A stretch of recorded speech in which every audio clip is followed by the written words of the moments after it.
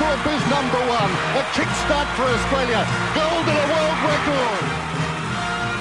Now it's Donovan Bailey trying to pick up runners. Donovan Bailey is putting on a third. He's got it. 9.84, a world record for Donovan Bailey and a gold medal. A perfect score. 10.0 for Nadia Comaneci. A perfect score. The first time I've never seen anyone get it. So in over 100 years, nobody's won as many medals at the Olympic Games in any sport than this great champion, Michael Phelps. Usain Bolt sprinting ahead, winning by daylight and setting a world record, 9.68. The wind is okay. How easy was that?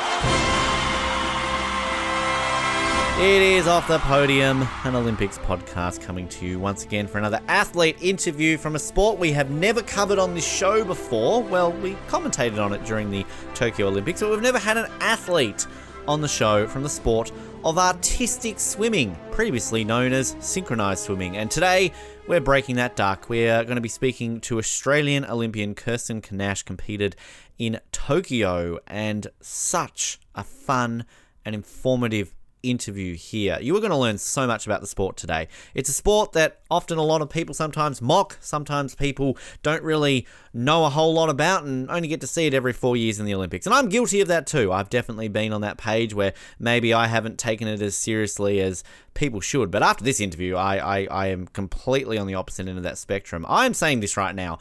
I think artistic swimmers are maybe the most complete athletes on the planet. They have to do so much work to compete in their sport and have to basically be an every athlete on every single ability that you can imagine. And Kirsten really goes through the details of just how complete of an athlete you have to be to compete in this sport. Probably the most difficult sport on the planet to actually get right.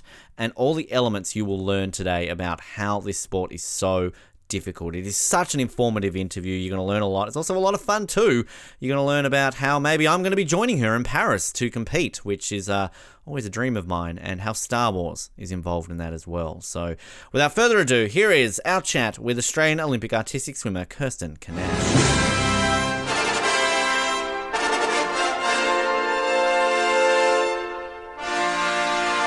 I often start on these introductions by saying that I'm so excited to speak to today's guest in whatever sport they're on and give a bit of a talk up. But I'm not even going to beat around the bush today by saying how excited I am to talk to today's guest, because we have never had an athlete from the sport of artistic swimming on. And this is a sport that I have always been fascinated by. I have always enjoyed watching it at any Olympics that I watch. I've always wanted to learn more about it. Let's be honest, I've tried it in a pool and clearly not very good at it, hence why I'm not an Olympian. Maybe some other reasons behind that too. But this person today is an Olympian. She competed at the Tokyo Olympics, and we are here to learn a little bit more about her journey to the Olympics, more about the sport and everything else in between. It's a pleasure to welcome to Off the Podium Kirsten Kanash. First of all, Kirsten, welcome to the show. It's a massive pleasure to speak with you on the show today. Hi, thank you so much. I'm happy to be here. I am happy for you to be here too, because I'm not lying. I love artistic swimming, but I just need to start off straight away by saying artistic swimming, not synchronized swimming. What happened there? When did this become a thing? Because we got confused during the Olympics that we didn't know if we were being offensive or whatever by calling it synchro. Like this is recent, right? And why is it now artistic and not synchro swimming? Yeah, so it is pretty recent. I think there's a lot of opinions in the community about the name change.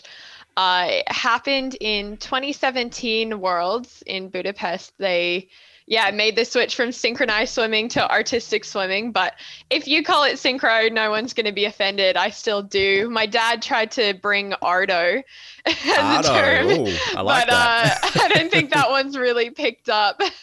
Wow. I guess it just, I really like the name synchronized swimming because it's, I guess, finally made an impression in the community. People finally knew what the sport was, and then they changed the name. So now we're trying to kind of build up the impression or get people to learn the term artistic swimming. But I guess it summarizes the sport better, because synchronized swimming, we always got the question like, oh, what happens if you do a solo? Is it still synchronized swimming? But the sport is a lot more about portraying an art and portraying a storyline or capturing the feeling of the music. So I guess that's why they changed it to artistic swimming. Probably a bunch of behind the scenes reasons as well. But so I do really like the name, but no one's going to be offended if you call it synchronized swimming. Okay, good. Just want to make sure. We didn't know if it was kind of like tying in a little bit, say, with gymnastics. So if you've now got artistic swimming, is there maybe a rhythmic swimming so that maybe we can see like ribbons and balls and batons and that in the water? Like, is that kind of what they're trying to do? I haven't heard anything like that, but that would be wild. I would love to watch a sport like that or be a part of it. Yeah, hell yeah. I think that would be fun. And on that topic though, like there is legitimately solo artistic swimming, isn't there? Like isn't there certain competitions where there is sort of, you can compete just as an individual?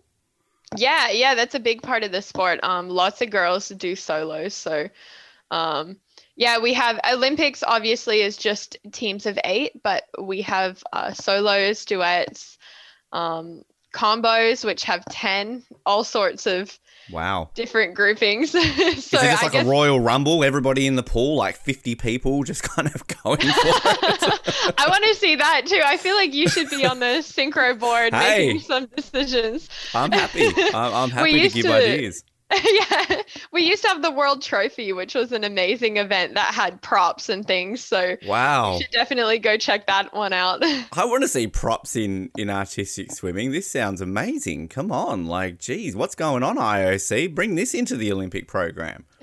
Yeah, let's go. And I have to ask as well, because this is a legitimate question when we had our rhythmic gymnast guests on recently, is male artistic swimming. Is this a thing? Does it actually exist out there? Yeah, it is. It is. Great. Which is incredible. I'm a big advocate of inclusivity, obviously, and I'm hoping in the next, like, coming up games, maybe Paris. Actually, sorry, not Paris, but the next one, LA. Hopefully, they bring males into the sport. Yeah, it is a thing. It's growing. I think it's relatively new. Sorry.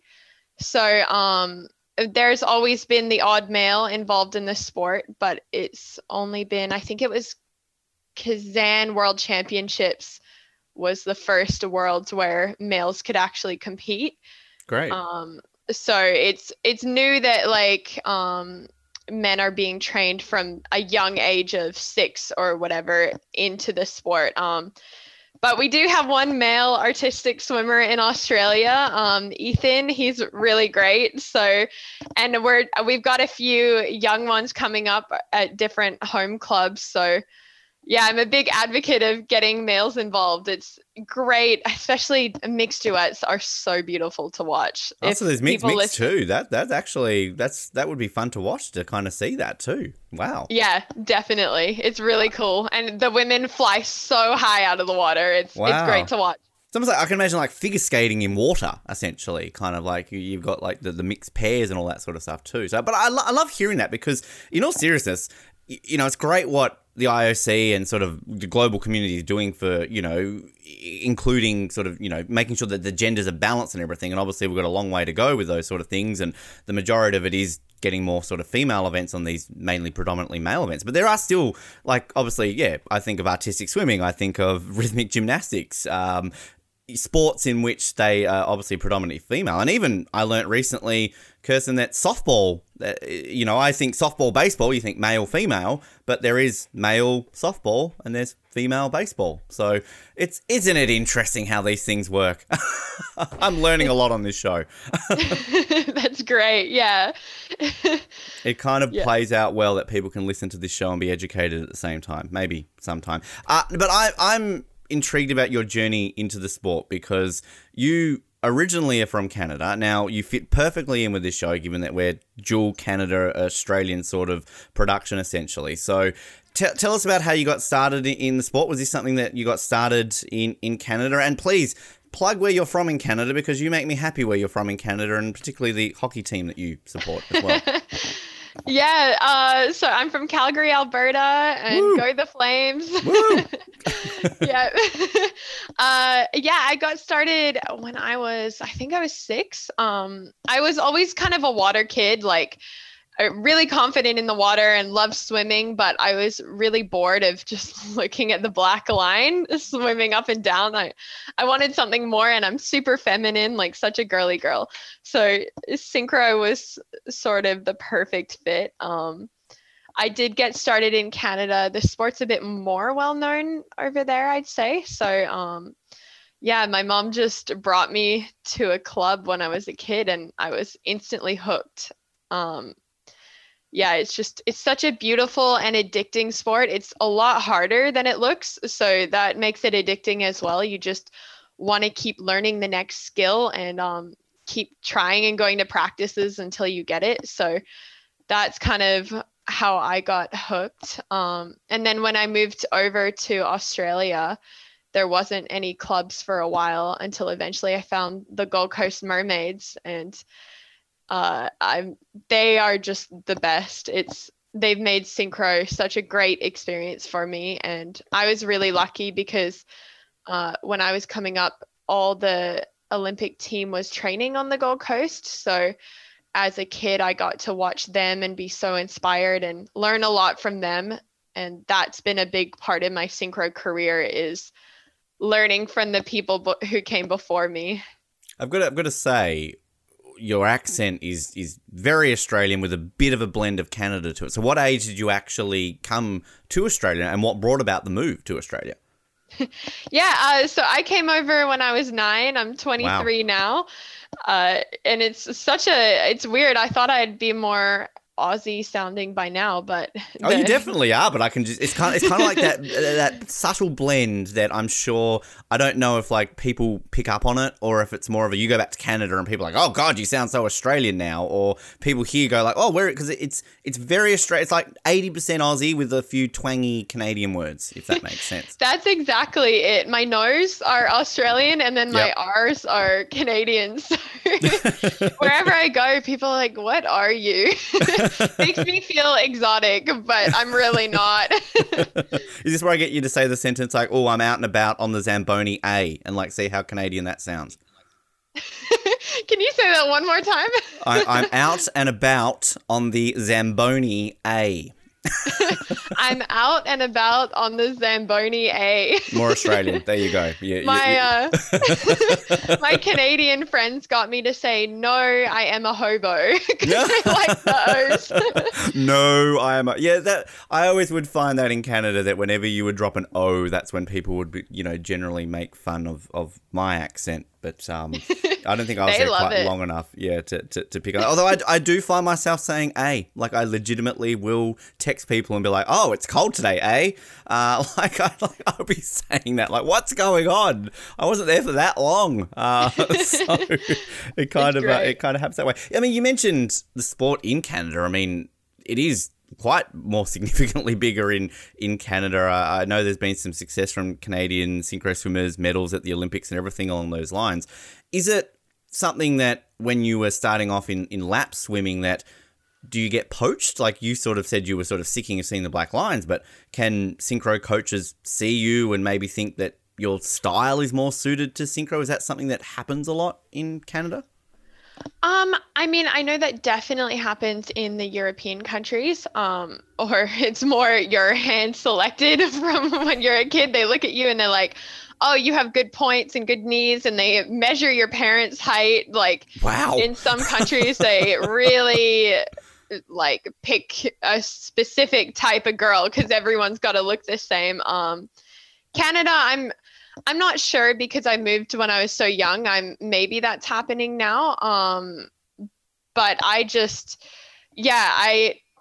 think I joined a rec club. I've got to think back now. This is so long ago, but I think when I joined the rec club, they recommended I tried a more serious club because I did have a bit of a natural swimming ability. So that was good. But other than that, I think they let anyone try. And in Australia too, they're encouraging of all girls. Like, I was definitely a bit of a uncoordinated, awkward kid, but I just kept trying and I got really addicted and fell in love with this sport. And in the end, that's what counts. It's your commitment to the sport over your natural ability. It's fascinating to think that Australia hasn't really had, I guess, a massive global presence in the sport, because we're a water-based country. Obviously, swimming is one of our top sports, if not our top sport on the global scale. And yet Canada, I don't often think of people as a kid going, I'm going to go to the local pool. It's more of a, I'm going to go to the local ice rink. I'm going to go to the ski field, something along those lines. So it's interesting that Canada is a pretty successful nation in synchro, yet Australia hasn't really translated across. I think it's the one water-based Olympic sport that we have not medaled in, if I'm thinking off the top of my head. Obviously diving, we have swimming, open water swimming, water polo we have. So yeah, it's interesting. Do you know if there's a reason in Canada why synchro is well received, successful? I would go out on a limb and say that and diving are probably your two most successful outside of the pool when it comes to those sports. Yeah, I'm not sure. I think there's a lot to synchro with, you need a lot of girls coming through, because then you can be more selective and it's more competitive. And you need like strong national team coaches, which it can be a bit hard getting people all the way out to Australia. And you need that coach or a set of girls to stick around for at least the 4-year term, if not 8 years or more than that. Yeah, you just need a strong national team who stays together for a long time. So it's just a lot of behind the scenes stuff that can make a country kind of place or not. And you need to be a strong team for years and years and years before you can climb up the ranks in our sport. So Australia's getting stronger with every generation. And I'm very excited to see the girls compete in Paris. I think it's going to be a big step up. We're looking to beat Egypt. That's our next goal. So traditional rivals. Yeah. I'm excited to see where it goes, but yeah, I'm not entirely sure why a winter country is so much more established in synchro. That's a great question.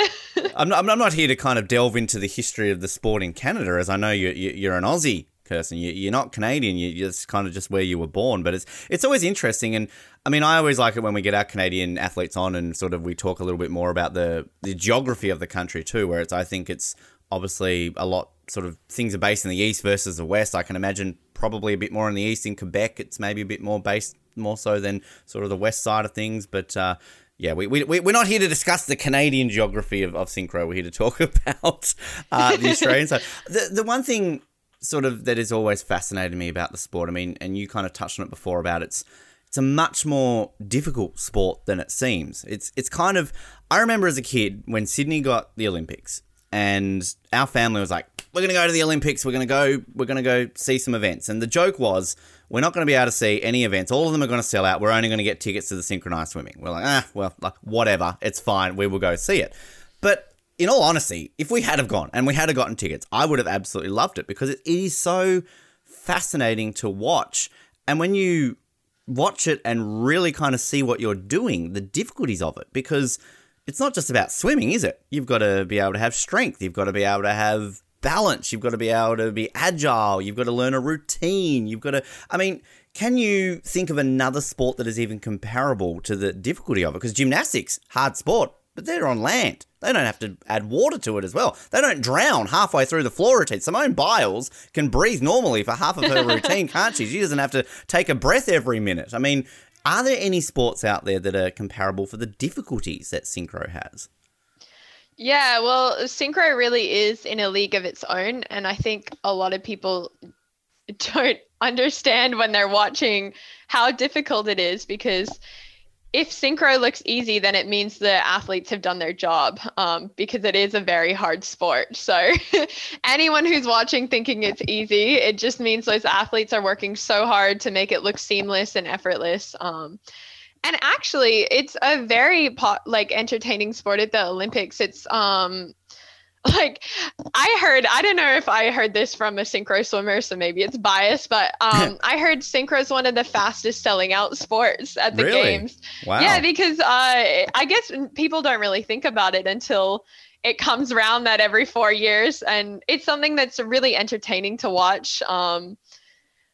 Yeah, so I'm biased, but I think it's one of the best Olympic sports You're to allowed watch. to be biased. But that's the thing, though. Like, I completely agree with that, because going back to my intro, it is one of those sports that, I mean, particularly in Australia, we only ever get to see during the Olympics. It's kind of not something that's really publicised much here, but it is fascinating. And the thing that really made it so much more entertaining this year from a television perspective was that new camera. I mean, I don't know if this is new in the sport. It's probably been around in World Champs and everything for a while, but at least from an Olympics perspective, it was that sort of line camera where you had the water kind of in the middle of the camera, and we could see everything that was going under the water as well as on the surface. And we may have done some commentary, Kirsten, during the games. I don't know if we will share it with you because you'd probably be embarrassed at how terrible our knowledge is of the sport. But hey, we had fun. But I mean, it's fascinating to watch because, again, I have no idea what's happening, and I'm trying to learn and go, wow, look at that. Wow, they're doing that. This is fascinating. So it helps bring the viewers into the games. Yeah, I'd love to listen to your commentary. We'll send it to you. We'll send it to you. You can laugh at how Awesome. horrible it is. Oh no, I'm sure it's great. Yeah, I'm really grateful that camera was a thing because it really, a lot of people who hadn't seen this sport before, I got a lot of comments that they loved watching like what our legs and arms were doing, and they couldn't believe that we weren't just floating or touching the bottom. I was like, yeah, our legs are actually working really hard under there. And yeah, it's funny. I used to call that camera the wedgie camera because they tell you at like world championships and stuff, as you're getting out of the pool, you can't fix your togs or they're going to see it on that wedgie camera. Really? Well, I mean, you are, but it's going to be on like international Right. TV, you unpicking your wedgies. So. But so you would rather not unpick your wedgie and see your butt basically in front of, like, is that more preferable? Like, I'd rather unpick the wedgie, I think. Yeah, it's a bit of a toss-up, hey. Yeah. But I guess in our sport, we're used to people seeing all parts of everything, so the show must go on. Can't quite say that. Yeah, my butt is shown often into the world. So yeah, I maybe, I don't know. It depends on the circumstances. But I mean, I want to talk more about the technicalities of the sport because I am fascinated to learn more about it. But just for you, when you were sort of making your way through the ranks, when you came to Australia, when you were sort of continuing on the sport, was this always something that then an Olympics was the dream? Was this something that you grew up wanting to achieve, or was it more of as you progressed in the sport, you realize that this is a possibility that you could make an Olympics? Yeah, so when I first started the sport, I never thought Olympics, like I would go there. I always thought the Olympics was amazing. I was a lot more aware when I was a kid of the Winter Olympics, being from Calgary. But I was just fascinated and amazed. The one I remember most vividly is Beijing and watching the synchro girls there. I just thought it was incredible. And then it wasn't until I moved to the Gold Coast where I basically learned everything, because I had a little break from synchro when I was in Canada. Like between moving from Canada to Australia, there wasn't any clubs. So I came to Australia and basically learned everything here. And yeah, it wasn't until I saw those girls training for the London team that I was just so inspired, and I thought maybe one day it could be on the cards. And Great. yeah, it turns out it was. I was really fortunate. It's a lot of like getting to an Olympic Games is a lot of hard work, but it's also a lot of luck and being the right body type. And there's so much having the right coaches and the right parents to support you. There's a lot of factors that go into it. And I was just one of the luckiest people in the world that it all came together and I got to go to the Olympic Games.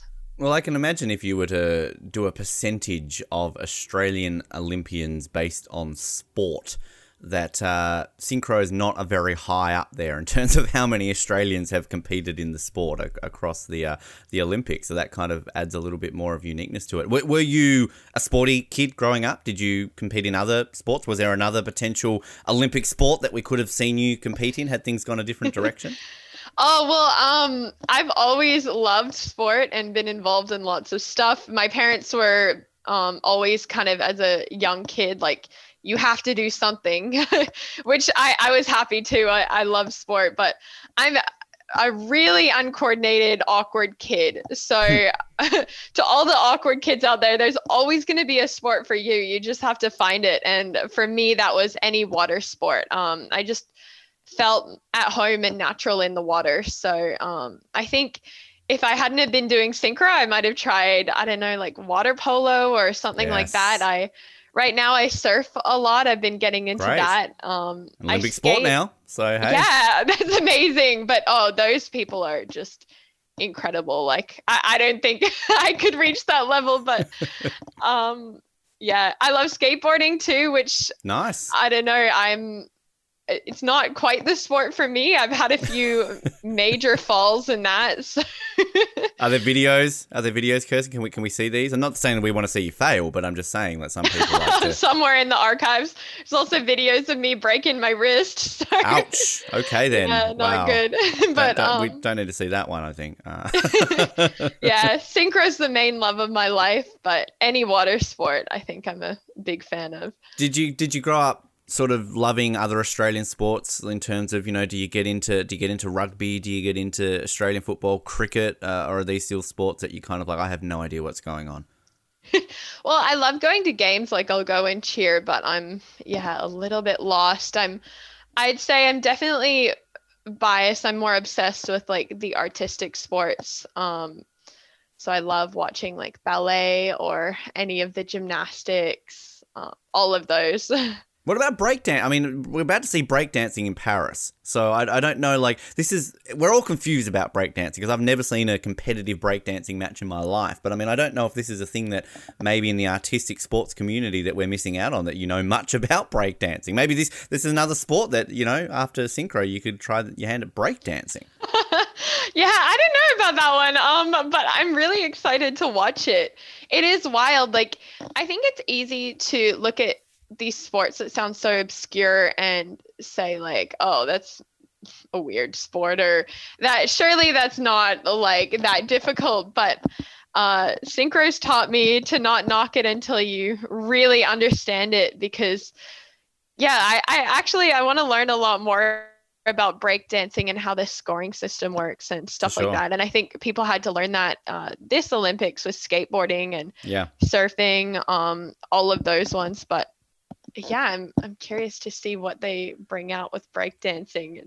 I remember in Rio when they announced all those sports for Tokyo, and the one that we questioned was sport climbing. What the hell is that? But that turned out to be one of the best sports of the Olympics. That was amazing. I don't know if you caught any of the sport climbing, but it was weirdly entertaining, and I'm hoping the same for breakdancing.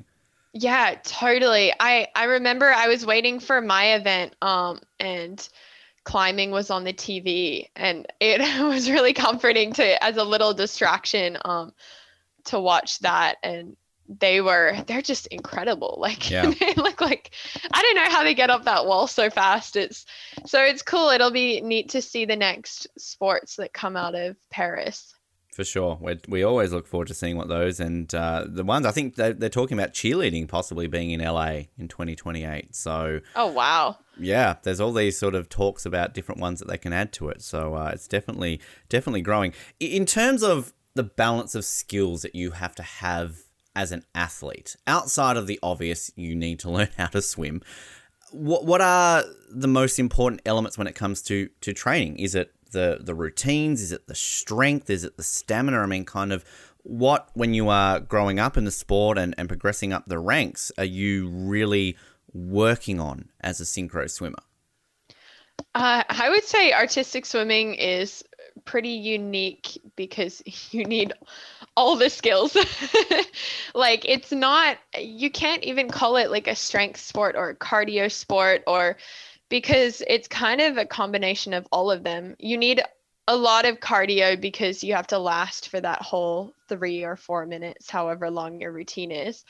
But it's also strength because you have to push yourself really high out of the water in like a moment. So you need power for that, or the strength to sustain a certain height, or to push your flyer up really high. And everyone on a team kind of has their own unique skills. but everyone kind of needs a baseline of like strong legs to egg beater high, which is what helps us stay upright. And then you need endurance and strength in your arms for when you're upside down. Yeah, and we all have different roles. Obviously, we need flexibility, especially from our flyers. For me, my what I bring to the team is I've got really strong legs. So I'm in this tight ball position upside down in the water, and all the team is like grabbing me or grabbing each other, and then we all come up to the surface really fast and push the flyer out of the water. So the girls with strong arms are the ones kind of right side up pushing the flyer. And then I got the powerful legs, so I'm upside down pushing. It's, yeah, a big effort of all these different skills coming together to form synchronized swimming. And how do you work that out? Like on a team of 8, is it just a case of that all of a sudden we discover that you've got strong legs, Kirsten, you're going to be in this role? Does a coach say, okay, we're going to try this up, you maybe are more suited to this role? Like, how does a coach work out who is best suited to each roles? And does that change a lot, sort of maybe over a world championship or an Olympic cycle, to try and sort of change up the team a little bit? Yeah, that's a great question. The dynamic definitely changes depending on which girls are in the team that year. But it becomes fairly obvious as you start training together whose strengths are what. And usually when we're working out a lift, we choose our spots based on the lifts and who's got the strength for what. So we'll try different combinations of girls being like the chair, which is like the base, and the flyer standing on top, and who's pushing the chair and who's pushing with their legs and all that. So usually in a choreography session, we'll switch around and try a million different combos until we see what works best. But yeah, to select the team, it's usually based on like strength of the different movements in general. So for our Olympic trials, we all swam the routine, and the judges would judge based on who could blend in with the team the best, like the moves, and then also they would score us based on who was highest out of the water for the underwater movements and above the water when you're egg beatering. There's a lot that goes into it. The egg beatering. So that one's when you're like basically treading water. Yeah, okay. I can see it, the egg beater. I like how that works. I mean, with the choreography, when you're working out what a routine will be, is it something that you practice on land first? Like, is it like the basics, you kind of do this and that? Or is it something that you can't really do on land, you got to jump straight into the water to be able to try it first? I'd say it's best to choreograph. Now I'm tripping up on the same word. It's a weird word to say. It is. Yeah. Yeah, it's best to choreograph in the water because you can really figure out what works, and you need to figure out, oh, can we move that fast to this spot? Or sometimes our coaches will come out with really obscure ideas that you've got to try in the water to see if they work, or like things that look like illusions with your legs. It's really interesting and kind of like a puzzle to figure out to choreograph a routine, because you need certain girls here on this count, and it's just a lot goes into it. But then once we've got those moves choreographed, sometimes we'll stand on land and land drill with our arms to figure it out and to really drill those moves into our head, because memorizing a million moves on specific counts is a big part of our sport. Yeah, I mean, this is just adding to those layers of the difficulties of the sport, because it's I cannot remember anything for the life of me, let alone I'd be halfway through going, shit, how do I know how to swim? Like, Jesus, like what's going on? Because it's very counting based, isn't it? So in terms of the synchronized aspect of the sport, because you're not able to, I guess, look what every girl around you is doing. It's all about counting, isn't it? And kind of working out and hoping that everyone's doing the same thing, right? Oh, man. Yeah, Ben, like remembering the counts, the specific counts, is the bane of my existence. Like, it's a nightmare. And my coaches have been so patient with me over the years. Like, you have to be so fast. And all these girls are so smart. So I think I make up for it with trying to be really high out of the water and powerful, like once And the I legs. have these moves down. Yeah, but you feel like such a dummy sometimes, like, and it's so specific. Like, I think that's what people don't realize, to look the same. So much practice and repetition goes into it. And it's not just your arm goes on 3, it's your arm goes on 3, but it's at a 45-degree angle, not a 41-degree angle. And everyone's hands has to be in this position. And your fingers need to be this far apart, not this far apart.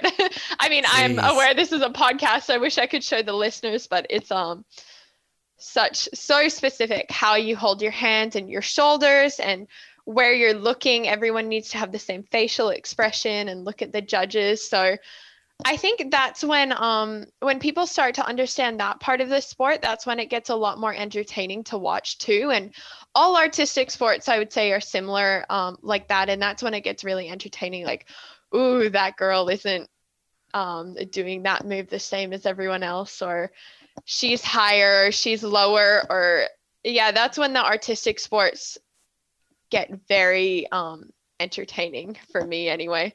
And it's also, you can't really talk to your teammates. This isn't rhythmic gymnastics where I'm sure you can say like, hey, get in your position, or, you know, like synchronized diving where you can, I don't know, give a bit of a pump up before you're on, but like you kind of got a mouth full of water. So it's not like you can exactly spur someone on halfway through a routine if you're not doing well. So there's another added element to it that you hope everyone's kind of in unison and you're doing the right thing.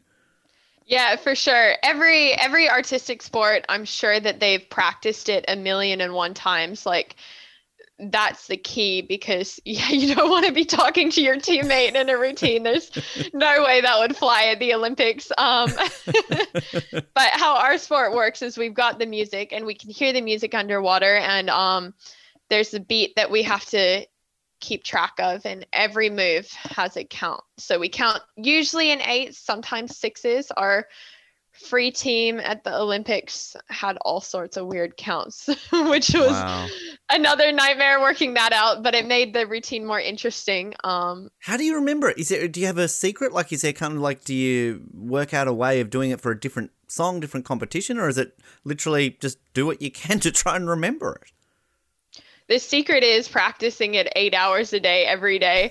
That makes sense, yes. It's not a fun answer. I wish it was like we can communicate underwater like dolphins, but unfortunately, until we worked that tech out, or hey, I'd watch that. Like as you're going under the water, because I mean, God, I can't remember the things at the best of times, and let alone that. But 8 hours a day. So how many times in a day then are you doing the same routine? Like in the lead up to Tokyo, could you give a rough estimate of how many times you had practiced those routines? I don't think I can even answer that. Like, it's, you want to, and we practice it all day, every day, and you still don't feel as prepared as you can be. Like, you can always prepare more in artistic swimming, and that's what gets countries really high up in the rankings. Just like, it becomes, by the time you're swimming your routine in competition, it should be robotic. Like, your muscles should just know what to do when that music comes on. I don't, like, so many times a day, you're just practicing it on repeat. And so that's another thing with cardio in the sport. Like, people think, oh, you have to be fit enough to do that routine for 4 minutes. But no, you have to be fit enough to do that routine all day. Like, sometimes you're not touching the wall much at all between repetitions. And it's just got to be perfect. But that's when the good coaches come in too, because you'll be swimming the routine, and if it's not working, you'll hear the music stop, and sometimes your head's underwater. Yeah, and you come up really slowly, and you know it's been you that's made the mistake, and you're just waiting to get yelled at. But that's what you want. That's what makes you better. So. Yeah, with the cardio aspect, though, of those 8 hours, is that all pool work? I mean, do you have specific time a day for gym work or any other sort of physical or cardio training outside of the water?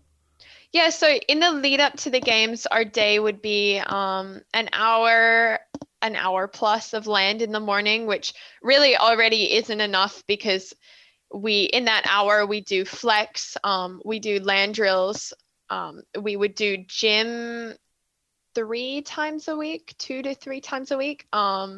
So for like strength and conditioning stuff, you do land like body weight S&C, which is a lot of like kicks and trying to incorporate flex and strength at the same time, because you need a lot of control on the land to have good control in the water.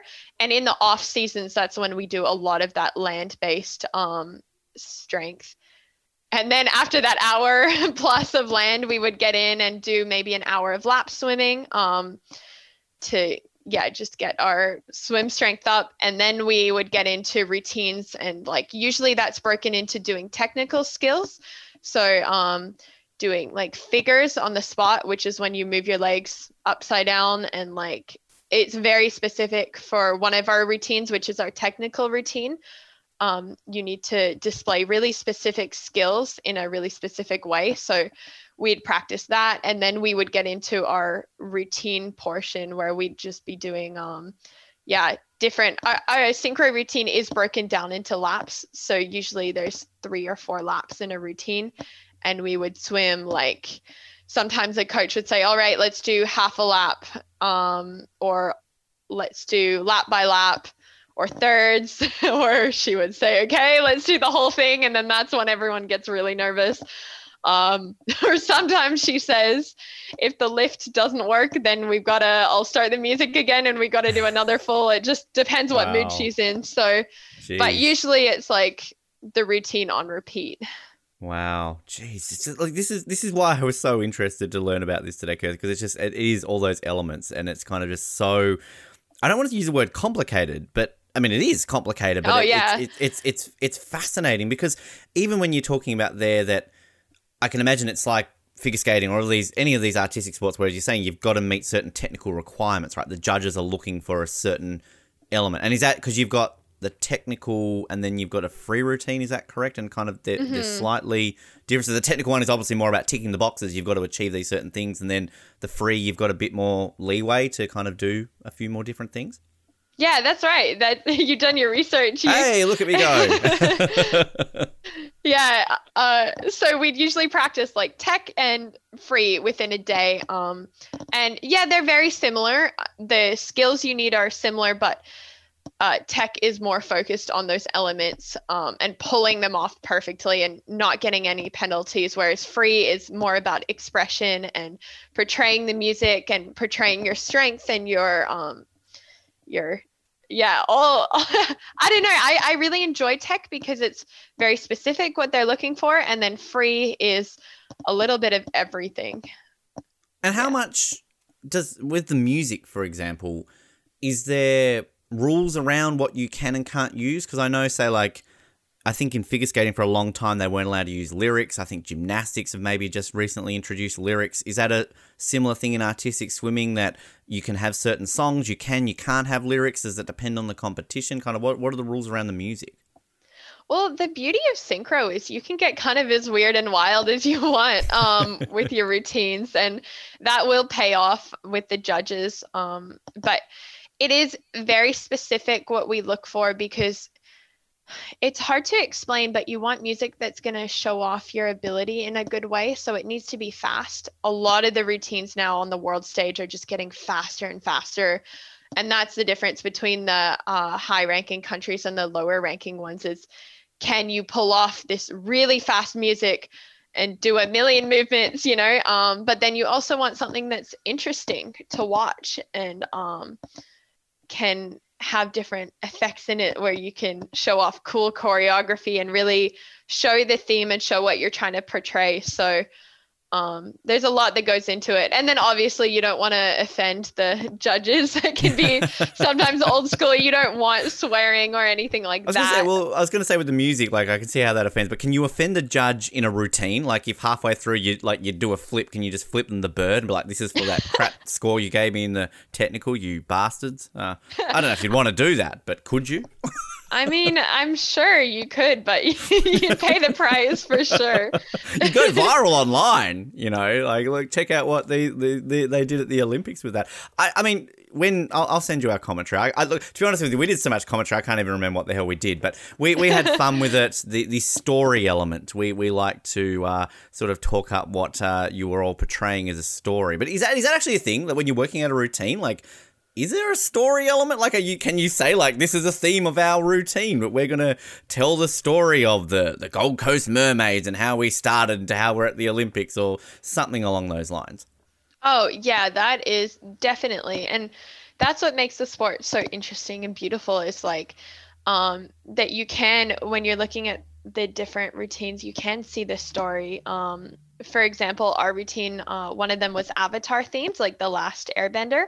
Nice. I don't know if hopefully some listeners have watched that show. Yeah, hopefully. And yeah, it is kind of, we were trying to portray the battle between fire and water. And obviously all this stuff is up to everyone's own interpretation. But I found it really helpful as an athlete, like, to really have that storyline in my head as I was doing it. And when you're kind of nervous before doing a routine or worried about dying, which you never should be, but not dying, but getting tired, I try to bring back what I'm trying to portray in my mind and really think about what I'm doing and think about that storyline. And it really, you need to bring that out in your facial expressions as well. So that's a big part of choreographing a routine. We think about, oh, in this bit, we're going to be angry and we're going to do our eyebrows like this, and then in this bit, oh, the Water Nation's coming back in. So we're going to show a really big smile and be really beautiful with the moves. And you see that in a lot of routines, like usually one of my favorites was in Worlds in 2017, Mexico did like a circus themed routine. And so all their facial expressions were like clowns, like really shocked faces. And everyone like portrays different storylines. And I think that's a really fun part of the sport. I'm so glad to hear that, and particularly with the facial expressions, because some of the best images I always get from Olympics is when they do those montages and the slow-mos, and you've got like these slow-mos of like your faces, and you're so like energetic and happy, and then you've kind of got like, as you were saying, sort of shocked looks and that. And this, I don't know if this is a dumb question or not, but like, do you have to look in the mirror and practice facial expressions? Is this like a team bonding thing where you've all got to make sure you're all on point to know what facial expression you're pulling at each certain move? Yeah, no, that's a really good question. It's not dumb at all. That is a big part of our sport, like to look in the mirror and know exactly what you're doing and exactly what your teammates are going to be doing. We liked to sit in a big circle and land drill in a circle. And what you have to do is like make eye contact with your teammate and not break at all, like, because you want to practice when you're looking at that judge to not break and really look at them and like keep portraying the music. And it's almost like acting, like you're staying in character while thinking about all these movements. And yeah, you want to know exactly what your teammates are doing so that you're doing the same thing. It's insane. Like, just the elements of this, the physical, the technical, the acting. Like, I mean, there's just like, there's everything involved in this. This is fascinating. And is it a case of, on the acting side of things, are you in character? As soon as you walk out, you're about to jump in the pool, the music's about to start. Because one of my favorite aspects of the sport is watching you all line up and the way you all get into the pool. It's kind of just like this amazing sort of, movement before the thing even gets begun. Like, just incredible. So, like, are you hitting the floor? Music's about to start. You're in character. You're now the last airbender. I'm not Kirsten. I'm the last airbender. I'm jumping in the pool right now. Yeah, so everyone's a bit different. They have a different strategy. For me, I love to get really into it, but I guess it's a balance because the sport, it's so important about staying on time to the music. So I'm a bit dramatic and I can get really carried away with thinking, oh, I'm the last airbender. I'm going to do this, be really strong and fast and like getting so into it. I used to always listen to really hyped up music before I compete too. But then I don't know, through practicing that method at competitions, like local comps, not big ones, I'd realized that I get a bit too into it and I need to rein all that energy in a bit. So for me, I just try to do deep breaths and focus on myself and staying on the music and on the counts and what I'm going to do. Everyone's different. Some girls need to get into character more and get really hyped up so that they can do the routine with energy. I found it really helpful before my competition. I needed to practice by myself walking out on the stage. And I would just say to myself, like, I'm the most confident person in the world. Like, I've got this, like, and people thought I was crazy. Like, I would walk out on the stage, like, kind of by myself, like with my shoulders back, like practicing my synchro walk, just because that's what I needed to feel really confident. And everyone has those little ticks or little things that they need to do before they compete. So for me, it's about bringing that energy in practice. I practice being in character and all of that. And then when it comes to comp day, I need to rein all that energy in and focus. And but some of my teammates, one of my good friends who competed in Rio, she used to pretend she was Wonder Woman for her routine. As that we was all really should. cool. Come on. We sound mad, but synchronized swimmers are mad. It's a weird sport. Is there something that you would like to do as a routine? Like if you're a big fan of, I don't know, Star Wars, Marvel, DC, anything along those lines that you would like to incorporate something along those lines into a routine? Oh, that's such a good question. I've gotten to do like so many routines now, like over my career. So I've got to do a lot of cool things, but I think the only one left, I would love to do a Star Wars theme routine because I love the Cantina band music. Like, yes. Oh, yes, please do it. Absolutely. I'd love to do that. I think it would be so cool. That would be perfect. Yes. Right? Wouldn't that be so cool? And I could just already see the legs like kicking everywhere for that. So wow. I'd want to do it on a club level too, because then it could be something really fun. Like, and like a club level combo, have lots of lifts. And I would love to see a girl like come out of the water slowly as Darth Vader.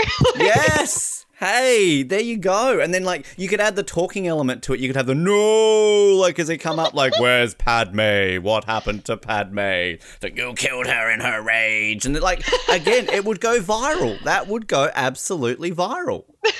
Yeah, I think you've got to come choreograph this with us. Hey, or we could do mixed duet. Yeah, hey, absolutely. I'm down. You know, you can be Padme, I can be Vader, and then we can get somebody else to come in and be Palpatine. You know, get Obi-Wan involved. Baby Yoda's probably got to be in there to keep up with the trends. So, you know, hey, Paris 2024. You know, I'm always trying to find ways to get into the Olympics at some point, Kurt. I mean, you know, I'm a bit older than you, but it can happen at some point, surely. Yeah, that would be great. Absolutely. I can feel my coach rolling her eyes at me from here, but hey, it's all about getting eyes to the sport, all right? And I'm telling you that would happen down the line with that. When you're sort of working your way up the ranks, I believe you were selected as a reserve for the 2017 World Championships, went to the 2019 World Championships. Was there a point sort of in that period where you really felt that this was achievable? And then on sort of a side question to that, do you remember when you were officially announced, you were on the team, you were going to the Olympics, and kind of what that feeling was like?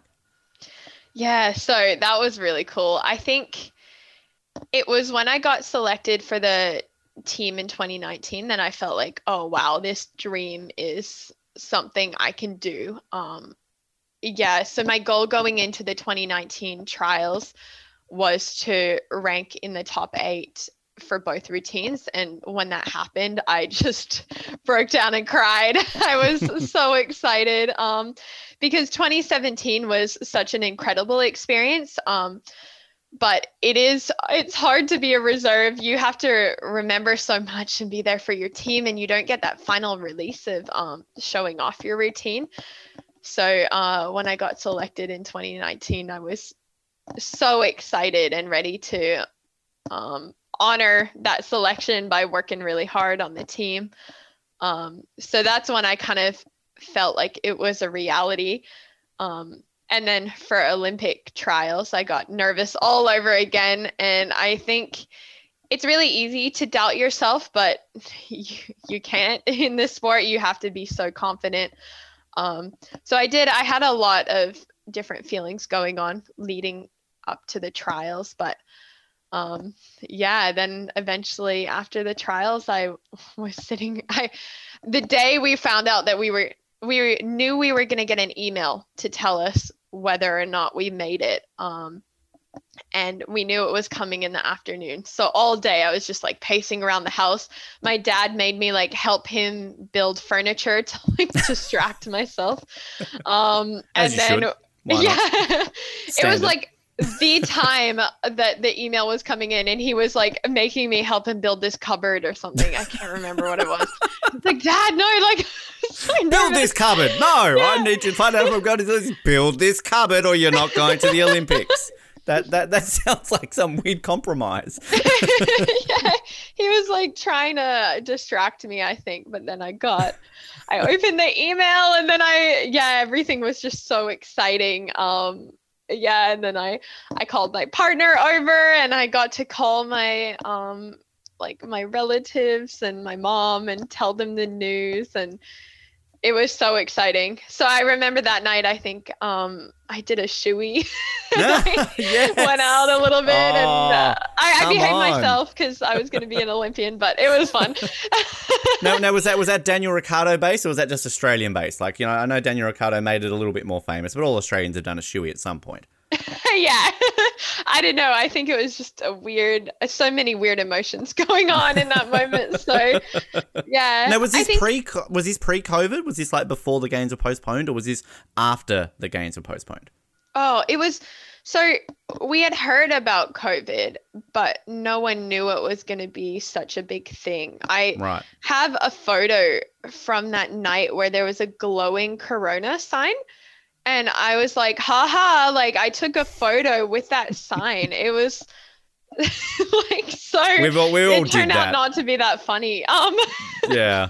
But we were really lucky actually, because our team was selected, and we were announced onto the team officially a couple days before everything went into lockdown, and it all went kind of haywire. So wow. Which must be mixed emotions then, because, I mean, we all remember that confusing time, particularly around the Olympics. Australia were the second nation to basically say, no, we're not going. And at that point, obviously, we didn't know if the Olympics were going to be going ahead or postponed, ultimately postponed. So, I mean, that must have been a bit of a weird feeling to think that these Olympics could go ahead. You've made the Olympics, but you might not get to compete because Australia said, no, we're not going. Yeah, that was hard.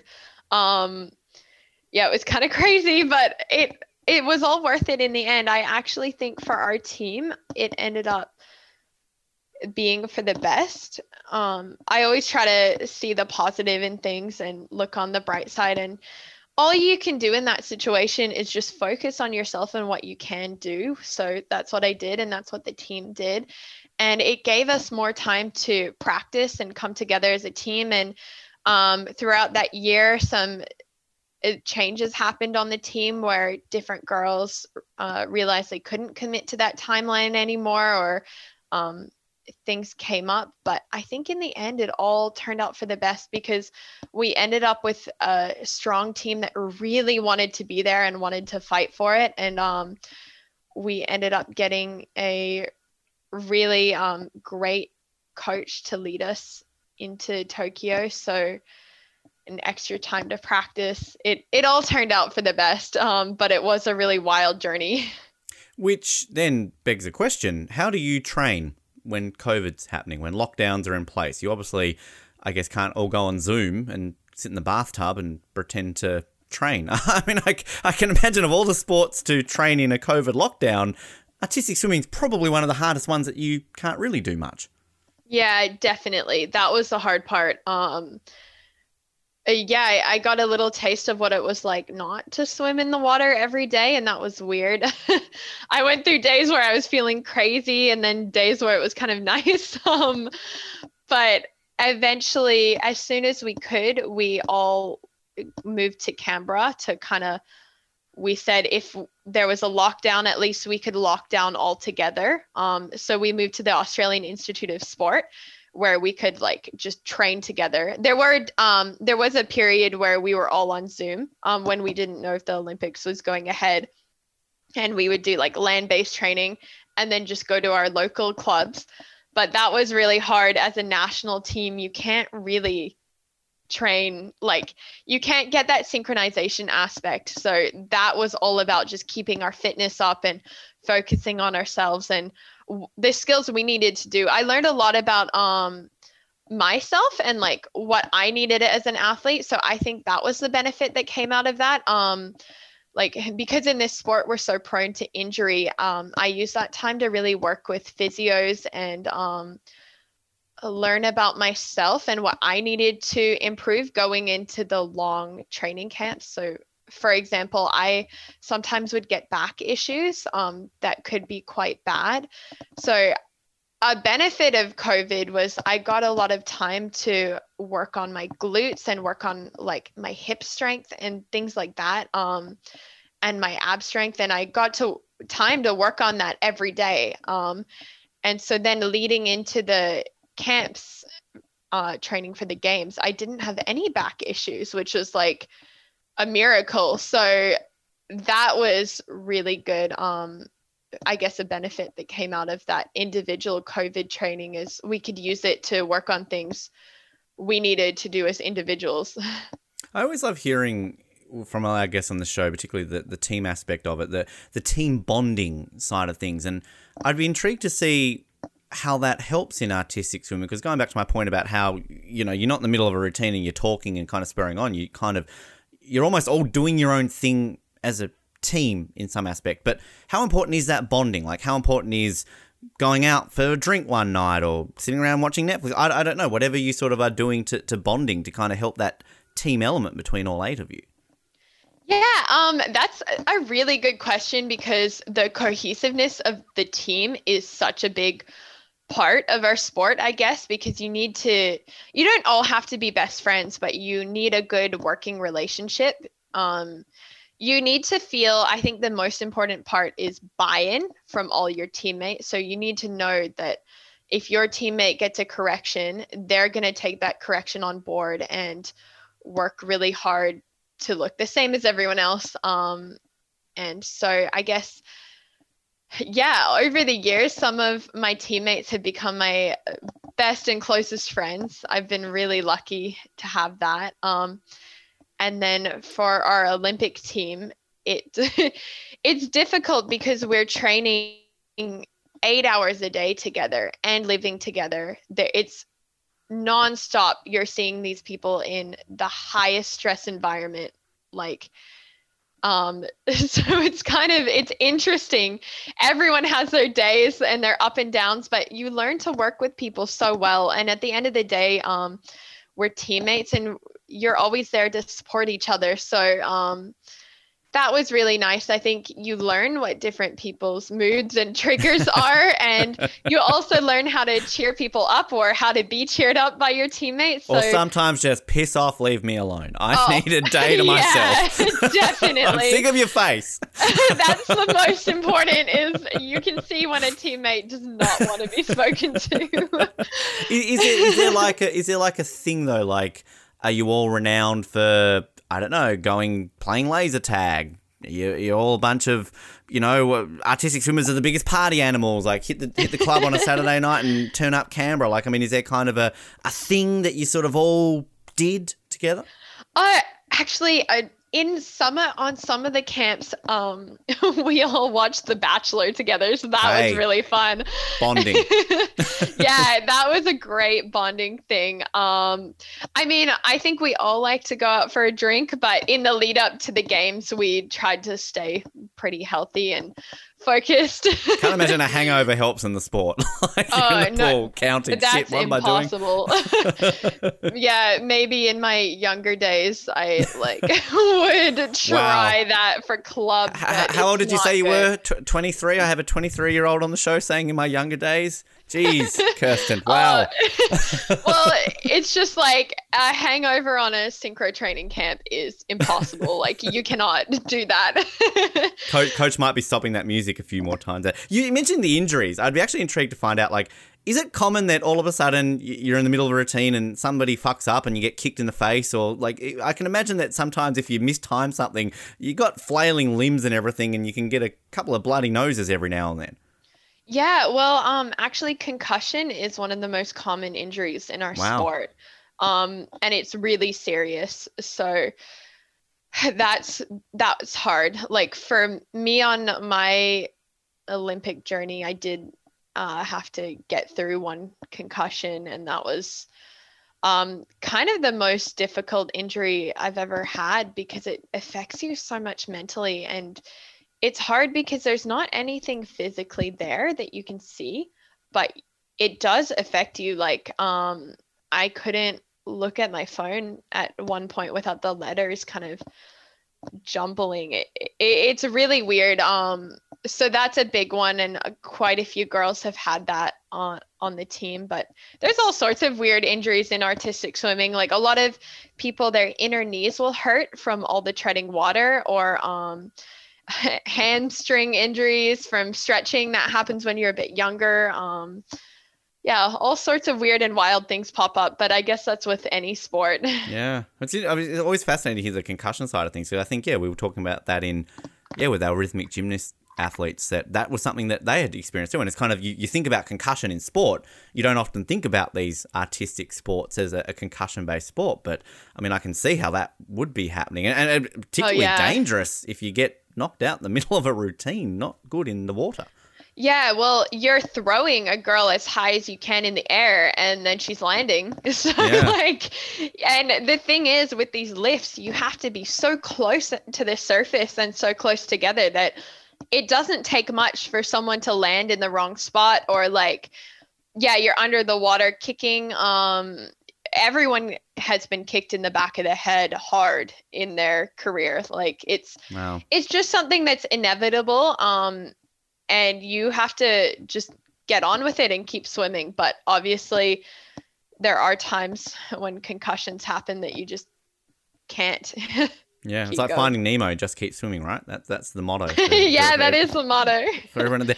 Just on that too, is there a peak age? Like, is it, say, gymnastics where sort of as you progress through your teens and then you get to your early 20s, like, are you now considered, Kirsten, a veteran, like, in terms of the sport? Or is it kind of a sport where you can keep sort of going and it's not necessarily that age-based? It depends. So I would say some of the more established countries, they peak a little bit older, like in their mid to late 20s, and then that's kind of the cutoff. I mean, there are 30-year-olds plus synchronized swimmers. Good, I'm in with a chance. Thank you for saying that. Which is awesome. But they're a rare, incredible breed. And then other countries, I would say you see a lot of girls drop off as they finish high school, and then the ones who are really serious continue into their early to mid 20s. So it just depends, and it depends on the support of the federation as well, because it's hard in our sport in Australia. Like, you don't get paid to be an athlete, which is fine because I love this sport so much. Like, most girls here do it for the love of the sport, but you do find girls start to finish in their early to mid 20s just because you need to sort of build a future for yourself and support yourself. You can't be an athlete forever. So that's a big part of it too. It's always interesting to look at anybody who goes to an Olympics, because I guess people automatically would assume you're an Olympian, you're rich, you're doing this because you make it to the Olympics. But yeah, there's obviously a lot of these sports where kind of that's just not the case. I mean, for every Ariane Titmus and kind of, Kate Campbell, who can easily probably make a living off their careers, it's obviously the other side of things. So are you working sort of full time then when you're not training 8 days a week, in the lead up to an Olympics? And how is that balancing, I guess, a work, a study life with sort of training when you maybe not that close to a competition? Yeah, well, we have been lucky. Like, we've had a few sponsors who have been super generous and helped us. And also, like, each state has different funding. So the Queensland Academy of Sport and has helped us, and then there's been some outside sponsors that have been super generous. So yeah, I have to definitely acknowledge them. You can shout out if you want to, if you're allowed to kind of plug the sponsors, by all means, go for it. Yeah, I'm not sure who I'm allowed to mention, but all of them, yeah, all of them are great. Just we'll say exactly. that. We'll leave it at that. Yes. But yeah, it's definitely like I've been super lucky throughout this whole journey to be supported by my family, by like parents and grandparents who have helped me out so much. Because there's no way I could afford to like live out of home and afford groceries and my life, as well as all the training fees and the stuff that goes into that.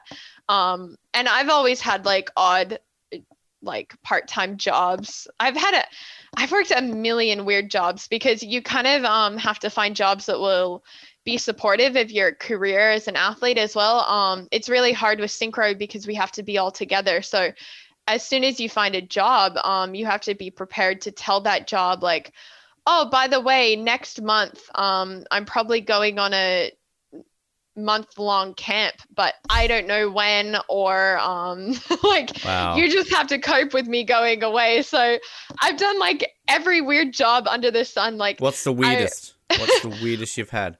One summer, this was a fun job, but I got to work as a mermaid in SeaWorld. So wow, that's not weird. That's awesome. That's like the best job ever. Come on. Like, did you actually get to like swim with dolphins and stuff, or? Yeah, well, I jumped in the tank, the shark tank, and swam with the great nurse sharks. So that was really cool, and with the stingrays. Were you told to, or did you just thought this would be cool? I might just try this today. Yeah, well, I did get hired to do it. I didn't just rock up right, there. It wasn't just like I swim at the Mermaid, so I might just try this. Like, I technically am a mermaid. Hey, Sharky, let's get in the water. Like, it wasn't just a Thursday or something like that. That's incredible. Wow. That was my most incredible job. Yeah, for sure.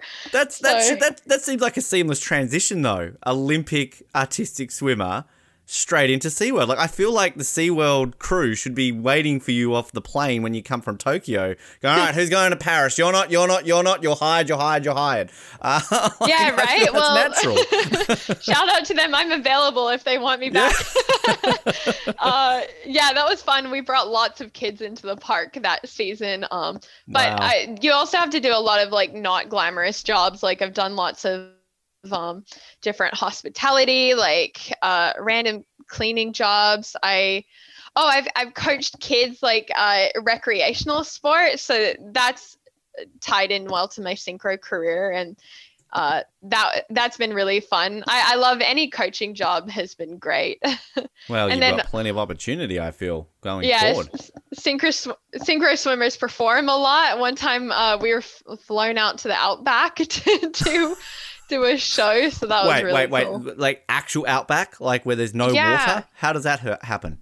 Oh, like the swimming pool in the outback. Right, okay, I thought you were like going to be shoved next to Uluru and go, all right, perform. It's like, there's no water. Like, what are you talking about? Wow. Yeah, synchro takes you amazing places, so jeez, cool. Just the elements to this. This is insane. What was, in terms of the Olympic experience, you know, outside of the competition, getting to Tokyo, getting to the village, the uniform, not sure if you were able to do the opening ceremony or not. I mean, things like that, like kind of, do you soak it all in? Are you kind of taking it all in when you're walking around, or are you that focused on competition that it was something that maybe once you were done, you kind of soaked in a little bit more of that Olympic atmosphere?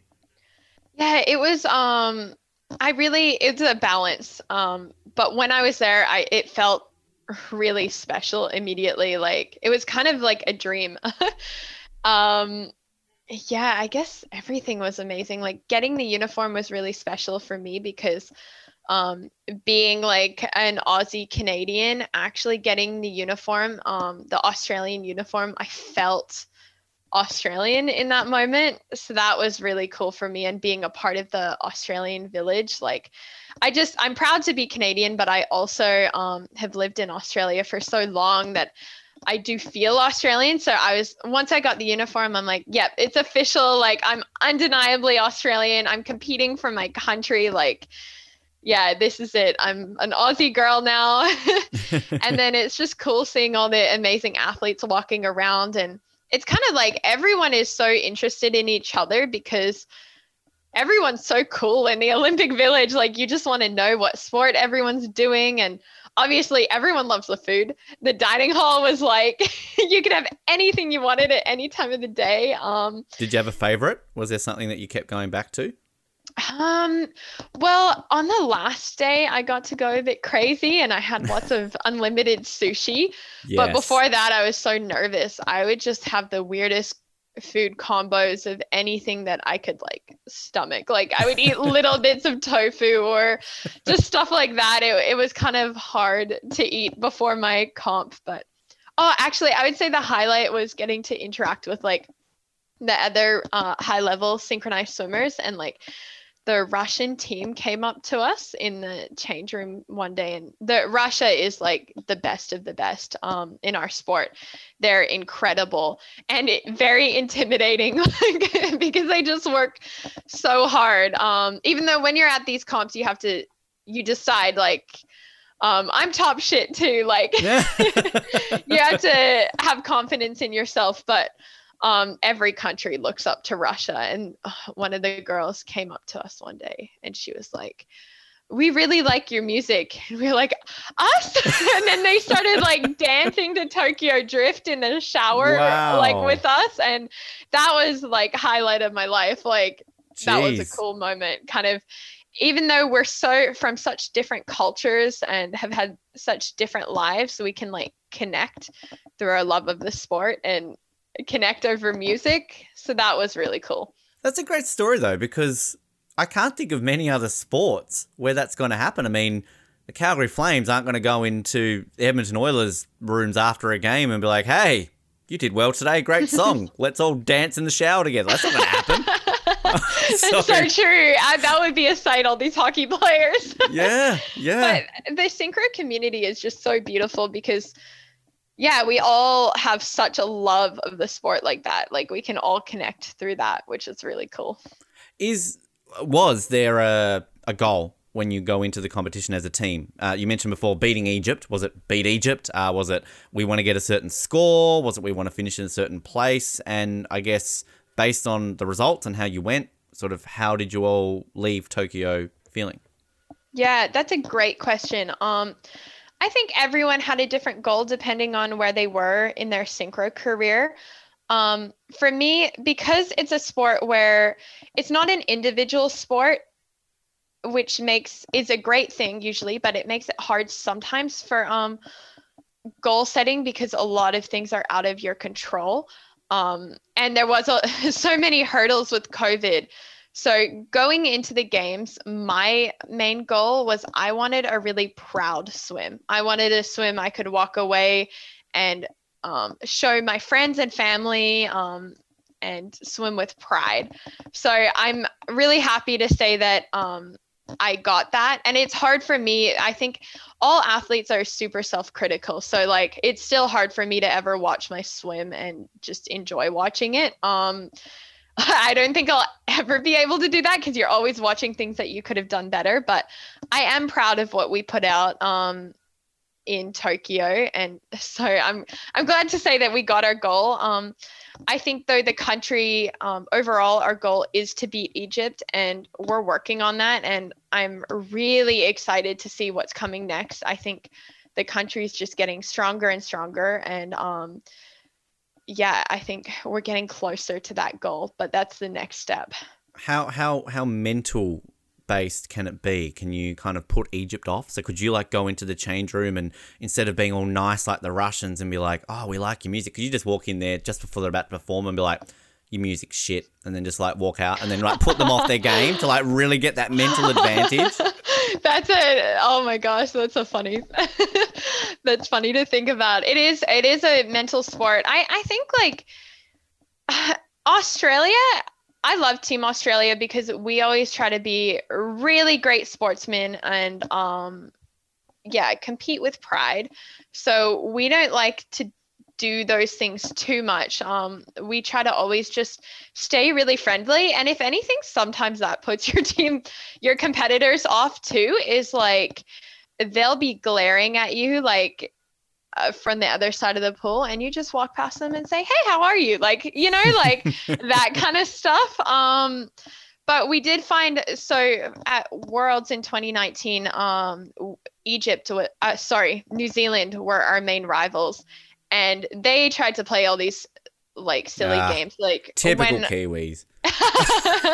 Yeah, like when our music time was on, they came to the pool specifically. Like their music time wasn't then at all, and they just sat in the front in the stadium or whatever, like sitting there watching, and we just ignored them. We were like, whatever, let them watch, let them play these games and kind of wear themselves out with this.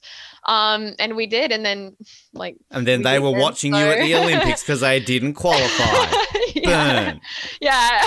I love it. Like, some of those girls on that team are great, but when they did that, I was like, oh, competition's on. Like, I love you the watch sass. us. This is great. This is what I love about it. Kind of it works that way too. But is there, you mentioned sort of when the Russians came to you, is there like the Michael Phelps of artistic swimming? Is there like one athlete that, you know, you all want to be one, or you see, like, if they walked into the room, you'd like, your jaw would drop, like, oh, I want to get a selfie with them, I want to meet them?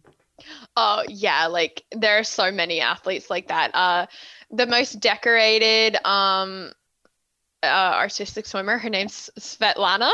I can't pronounce it as well as the Russians can, but whenever we see her, we're like, oh my God. And she used to do a duet with another Svetlana. So there was like, wow, Sveti and Sveti, and they would do like a duet, and it was like amazing. Or there's this Spanish athlete, and she's her name's Ona Carbonell, and she's incredible. Like, she's a soloist, but she's also done duets at the Olympics, and she came back this year after she gave birth, and then kept training and was just amazing. And now she went to the Olympics as a mother, which is it's been done before, but that's just so inspiring and great. It's always amazing when any female athlete is able to come back as a mother. But I can imagine, artistic swimming is one of these ones where it adds even more challenges to it after what it does to your body essentially through that process. Oh yeah, they're like, it's just cool. Women are incredible. Yeah, they absolutely, can bounce exactly. back and have a kid and then go dominate in the pool. Like, that's just so cool to see. Is this Svetlana Romashina? Am I saying the right person? Yeah, that's right. Because I'm seeing here 7 Olympic gold medals, 21 World Championship gold medals. I mean, I'm looking here, according to at least this Wikipedia page, she's won 43 medals at major competitions. All of them are gold. I mean, God's sakes, Michael Phelps has won a few silvers and bronze in his career. Like, this woman doesn't know what any other color is besides gold. This is insane. Yeah, they are just like nuts. It's crazy. And I guess in artistic swimming, like, you kind of know who's gonna medal before you go, and a lot of people sit back and say, oh, that's bias, but when you see them in the pool, you see, like, they show you that they deserve it. You really see it.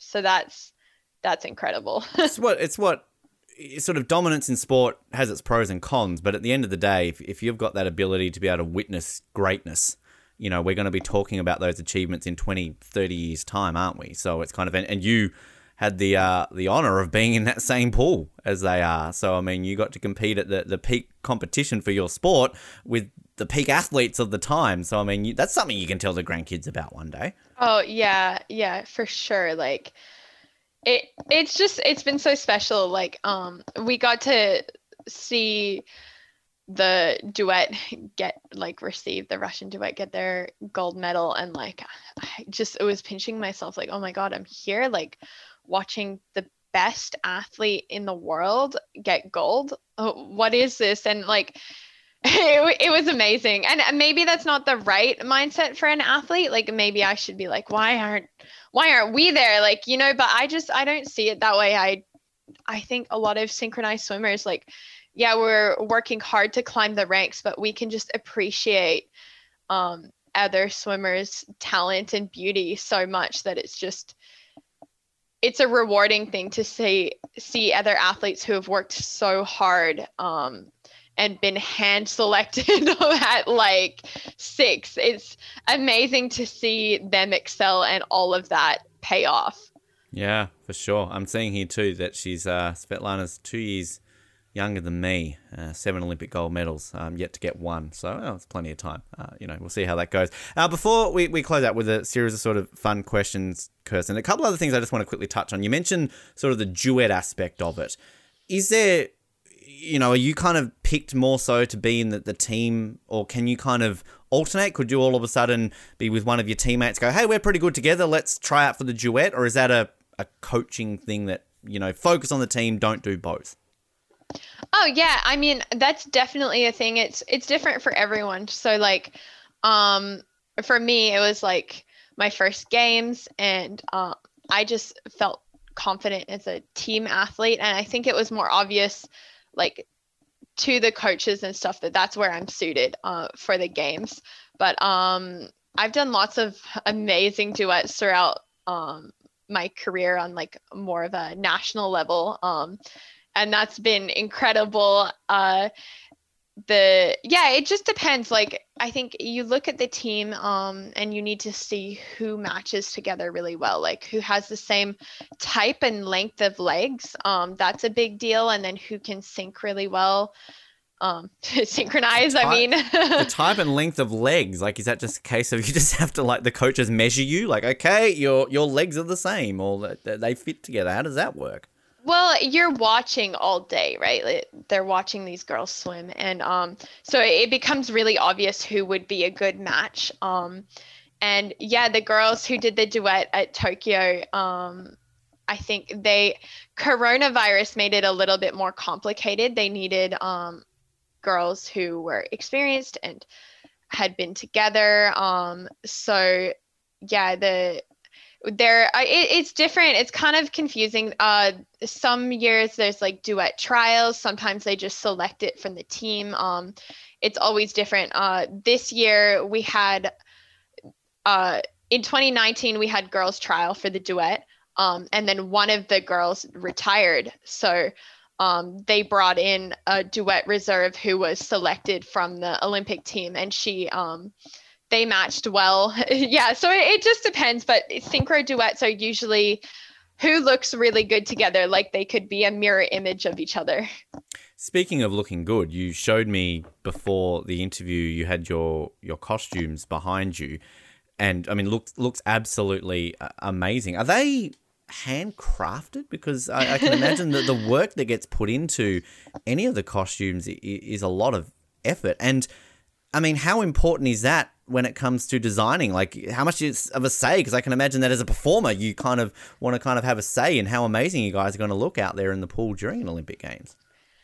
Yeah, that's such a good question. So like, our swimsuit designer listened to the music, or we kind of told her the themes that we had in our mind. So like for our avatar routine, she purposely did like a fire and water sort of design, and sometimes we try to incorporate like Australian colors as well. So that's what we did with our technical routine. Yeah, it doesn't actually affect the score, the togs, but you want to look good, and you need togs that are like it is important that they're the right cut. So you want them to be cut high on your hips so that when you're doing a body boost, you can show as much skin out as possible. And it's always a perk if there's like skin color near your hips too, because then the judges in that split second of the moment might be like, oh, is she that high? Like, it's hard to tell. And I always in training hike my togs up too. If I'm doing like, if I know the coach is really going to be watching me, I'll like give myself a bit of a wedgie. Hey, and you're not like pulling it out, so it may as well be up there at the beginning. Go for it. High neck helps as well because it shows it makes you look like you're egg beatering higher out of the water. Yeah, there's a lot to that. And then obviously there's like a million sequins on our tugs too. And I have no patience. I'm like not patient for all that like girly stuff. So it's been so nice. My mom loves sequining tugs. So over the years, she's sequined so many beautiful swimsuits. Like I've always had the most stunning sequins because of her.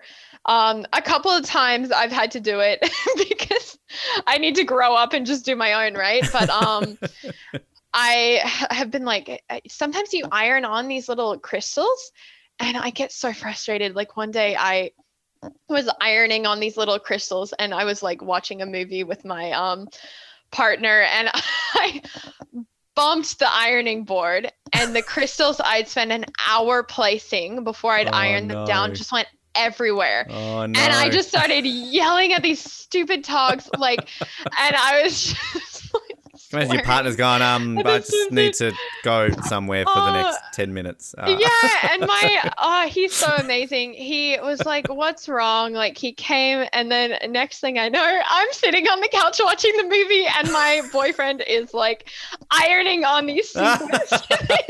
Hey, there you go. Amazing. Let's be honest, Kirsten. You did it deliberately to test him. You're like, okay. Right. Let's see how good he is. Oops. Oh, I knocked the crystals over. Oh, I'm upset. I might sit down and have a rest. Oh, do you want to try? He did a really good job too, like almost too good. I should ask him to do it all the time. But he was really proud too, because then when he saw me compete, he was like, I did those crystals. You did that. He was part of the Olympic journey. Do they fall off in the pool? Do they have to be a certain type of glue or sewing so they don't fall off?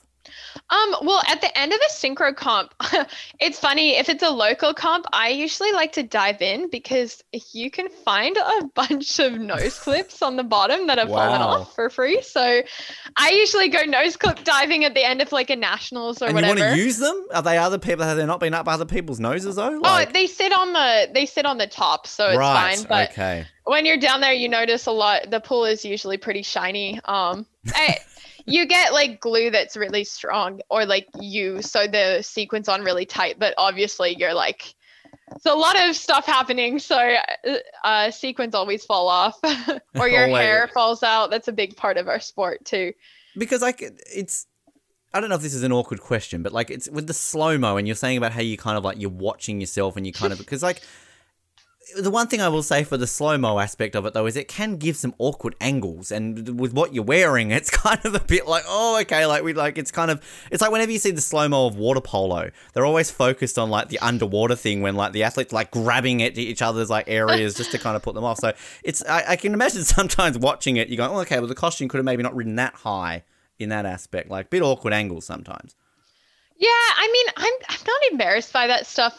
I just kind of embrace, like, I'm so used to it now being, like, captured on camera at every angle in the most unflattering positions. I'd say synchro definitely isn't a sport as great on, like, on camera, like, photos of the sport. You always get weird athlete faces or water flying out of your mouth, like... I love synchro so much more on video than the photographs. But they're the fun ones. It's kind of like when they had that meme that happened many years ago where it was divers' faces mid-dive and they literally would sit them on a toilet because their faces were so like, it looked so awkward. But I sometimes think that's fun. But like the cool with the water though, like when the slow-mo, those super slow-mos they have on the video, right? When the water is like screaming off your hair, like it looks awesome. So true. I'm so proud because at the end of the games, I guess people go through all the Getty images to like make memes. And I became a meme. I feel like I'd made it in life. There was the most awkward photo. They like took an aerial shot of a lift. And so because I'm like underneath the lift kind of peering out, you could see my face and everyone else looked so beautiful and normal, like pushing for this lift, and my face was stretched so long it looked off. So I got it, like appeared on all these like meme accounts on Instagram, and like that's one of those moments you could choose to be embarrassed, but I just chose to have a laugh about it. Becoming a meme in 2021 is like the goal, right? Yeah. Like that's what you want. See, I need to see this. I think you need to share that. We'll put it on our account. We need to. I'll send it to you. All these Please strangers, not strangers, but people I went to high school with or whatever, who I hadn't spoken to in years, were sending it to me. They're like, "Is this you?" And I'm like, "Oh God, yes!" Like, that's crazy. You train all your life, right? And then you get the most seen for having like this morphed double chin face. Like 8 hours a day, like months of endless training. You make an Olympic Games, and all people remember you for is a face. So, yeah, exactly. Like this alien shot, but I'll send it to you. I'm proud of it now. that's good. That's the main thing. And before we get to these questions as well, the stock standard question I've got to ask every athlete on this show that's come from Tokyo, Paris 2024. Is it on the cards? Is it something you're looking towards, or is it something you're not even thinking about right now? So yeah, while I'm like madly in love with this sport, and it's going to the Olympics was the best experience of my life, hands down. I think synchro is something that you should be all in or don't do it. Like, I think I've given it some time, but I'm ready to start doing other things with my life, like to continue doing uni. I'm 6 years into a 3-year degree, so I'm really, and while I think there's no rush and doing sport is definitely worth it, I'm just ready to move on to some of those goals in my life now, and to maybe do some coaching and get some more weird and wild part-time jobs. But my synchro journey isn't over. Yeah, right? Exactly. SeaWorld, call me. So what's studying? What sort of is the hope that kind of whatever you're studying right now, what would you like to sort of push towards? I'm doing a public health degree, which became very relevant in 2020. Much so. Yes. So I'd love to graduate from that. And then I want to move on to speech pathology. I'd love to do a master's of that and become a speech pathologist, or maybe work in the public health sector for a few years first. We'll just see where life takes me, kind of. And then obviously I want to like keep coaching. Like, I want to coach at a recreational level. Kids are I love coaching like the tiny kids, like how to do the most basic synchro skills. I think it's really special to pass on that kind of stuff, and they just make your day so interesting. They're so funny. Well, you could be useful then for this show moving forward. So speech, you can help us talk and learn how to say things on this show, and then also my synchro journey. So I'll get you out of retirement again to do that Star Wars theme. I'm looking forward to our Star Wars duet for Paris. Now, as I said, we wrap up every interview with a series of kind of fun get to know you questions. Now, these are actually off a Team Canada website. So before Rio and Pyeongchang, they gave their athletes a questionnaire, sort of a get-to-know-you style thing. Sadly, at least they didn't publish it on their website. They didn't publish any artistic swimmers back in Rio, so I've chosen a swimmer because it's the closest thing I could get. There's always a drawing element to this, Kirsten, if you really want to.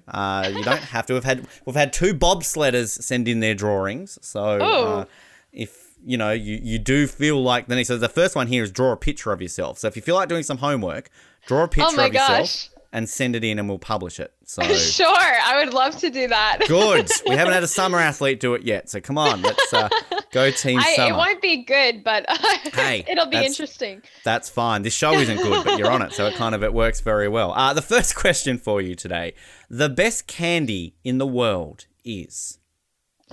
Oh, that's a good one. Let's see. I love chocolate. Does that count? Absolutely. Or for the Canadians out there, I love cherry blasters. Those yes. So good. Yes, I know those. Okay, I like that. Your favorite sandwich is? I think peanut butter and jelly. Yes. Classic, can't go past it. I always get very interested in the bread. Like, are you a specific bread? Do you like white, multigrain, wholemeal, sourdough, anything in particular? Yeah, if I'm being naughty and it's a PB&J, then just like white bread and preferably like really good crust or no crust at all. Yes, the crust. I'm a sucker for the crust. The crust can make or break a good sandwich, right? So Yeah. just, when it's fresh and it's very crusty. Your favorite sports movie is? Ooh, I think Cool Runnings. That's great. Yes. Classic. They're so inspiring. Calgary setting as well, so it's Yeah, home, exactly, basically. right? Which is there any synchro movies out there that we should be aware of? A lot of people have made like smaller synchro documentaries. There's a lot out there. I think there's one called Synchro Swim from like quite a few years back. But yeah, I think we need like a mainstream massive synchro movie. It's a sport that I feel warrants a movie. Like, it's kind of like with everything that we've learnt today and how difficult it is. I mean, how many boxing movies? I mean, they just punch each other. Come on. Come on. There's a lot of men, like male synchro things out there that people have sent me over the years. But I don't think they capture the sport right. They kind of make a little bit of a joke out of it or show like men being funny in the water. But in my experience, I've seen men working so hard at the sport, doing really well. And like, obviously the women too, who work so hard. So we need more of that, a good image for our sport. Well, in all seriousness, I think it would help because, I mean, two things stand out to me growing up about sort of synchro and the comedy side of things in Australia. I don't know if you remember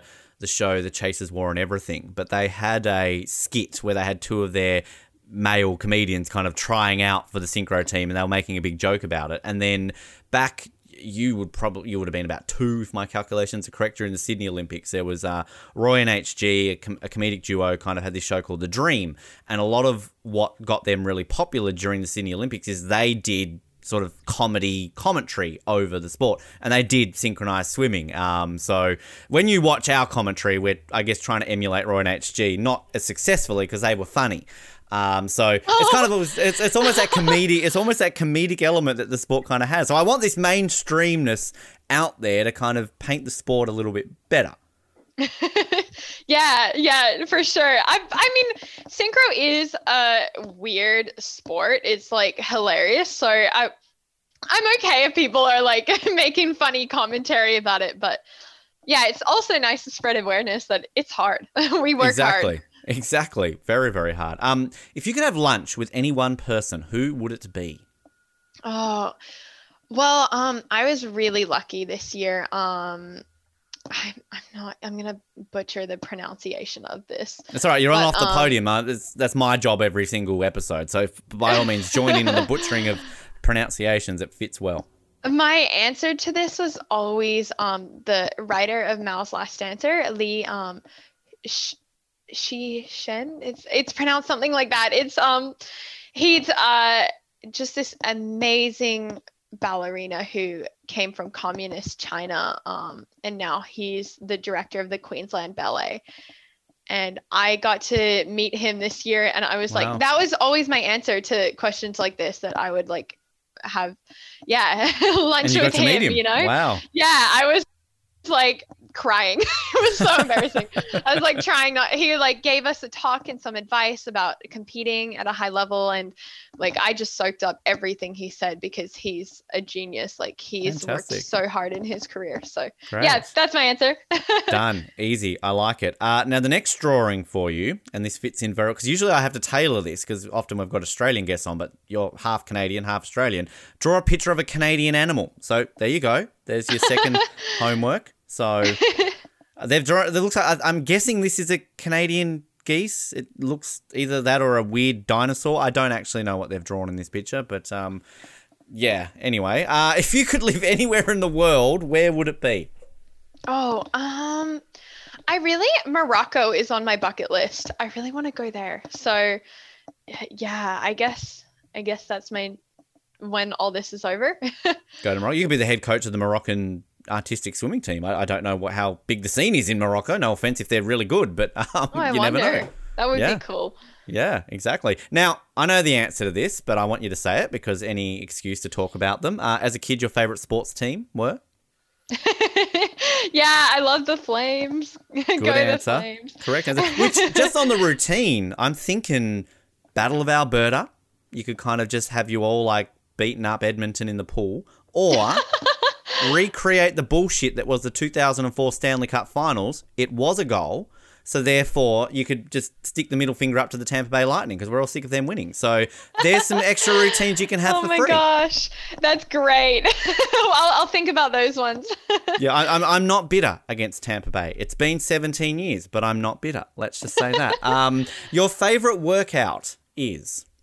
Ooh, I find it a really good stress release just going for a run. I love putting on like a dramatic music and just like running at my own pace however I want. Sometimes I like get crazy if I'm really into the music, I'll start to sprint and then I'll like do a really slow snail-paced jog for a while. It's fun. How dramatic are we talking here? Is this like Jewel of the Fates, Star Wars? Like, I mean, kind of like what's going on? Beyonce kind of stuff, like super girly. That works. I like it. It's just, or any time for Beyonce, right? That's, exactly. That's the excuse. Next drawing, here's your third one. The coolest Olympic medal. And I should say the athlete I'm using here is Santo Condorelli, and he's drawn a picture of what looks like a medal with a fish in water. I guess he's a swimmer. Oh, cool. So that works. I don't know what you could have for an artistic medal. The Star Wars, Darth Vader. There you go. That's easy answer, right? That kind of works. If you could choose any Olympic host city, where would it be? Gold Coast. Yes. Definitely. I'm so excited for Brisbane 2032. Yeah. I'm just pumped. It was so exciting to get that news while I was in Tokyo. Like, yeah, that was awesome. I mean, look, just saying, you might not be going to Paris, but then you've still got another, 8 years after that to kind of get back into it. So home Olympics, get you out there. Yeah, well, I want to help the girls coming up into that, or maybe my dream would be to do some type of like public health event work around that games. That would be really cool. Perfect timing. I think it can work. I love this question. When you were little, what was one thing you always thought? Oh, like a quirky thing? Well, the Santo's written here that Santa was real. So that's amazing. I thought the Olympics, when I was really little, I thought the Olympics was like a circus. Like a traveling, and I remember asking, my mom doesn't remember this, but I asked her whether like the athletes got lonely and like missed their parents. Well, can you answer that question now? Is that? Yeah. I mean, I think we're too busy having fun, but we definitely miss home. I like that. Final question. If you could have any superpower, what would it be? Teleportation, for sure. Yes. Great answer. That's a popular one. Yes. Or I change it. Breathing underwater. Hey, that would make my life so much easier. That would be perfect. So does that mean that like Aquaman would be fantastic at synchro? Like, is Jason Momoa just like maybe the best athlete out there that we just don't know about yet because he hasn't competed in Olympics? Oh yeah, maybe. Shout out to Jason Momoa. Yeah. Yeah, well, absolutely. I feel we need to end up lesson. every single episode should be just shout out to Jason Momoa while he's I mean, okay, I'm not taking away from how good you all look at the Olympics. You all look fantastic, but I mean, come on, Jason Momoa at an Olympic Games. I think we're all watching. Yeah, I think him and a Budgley smuggler might bring some traction to the sport. So I just want him to, every single time he finishes his routine, just seductively look into the camera and be like, "Permission to come aboard." Like, boom, like absolute like winning there. You may have gone viral with your one photo. Jason Momoa just does that. Absolutely that would be perfect. Next level. Indeed. Now, because before we let you go, social media, where can people follow you? And also, you said to me off air that you wanted to give a shout out, and I want to give you the opportunity to give a shout out because I don't want to let you go without sending shout outs to people. Yeah, I want to say hi to my grandma who's probably listening to this on a walk. She's from Creston, BC. So, hi, Hertha.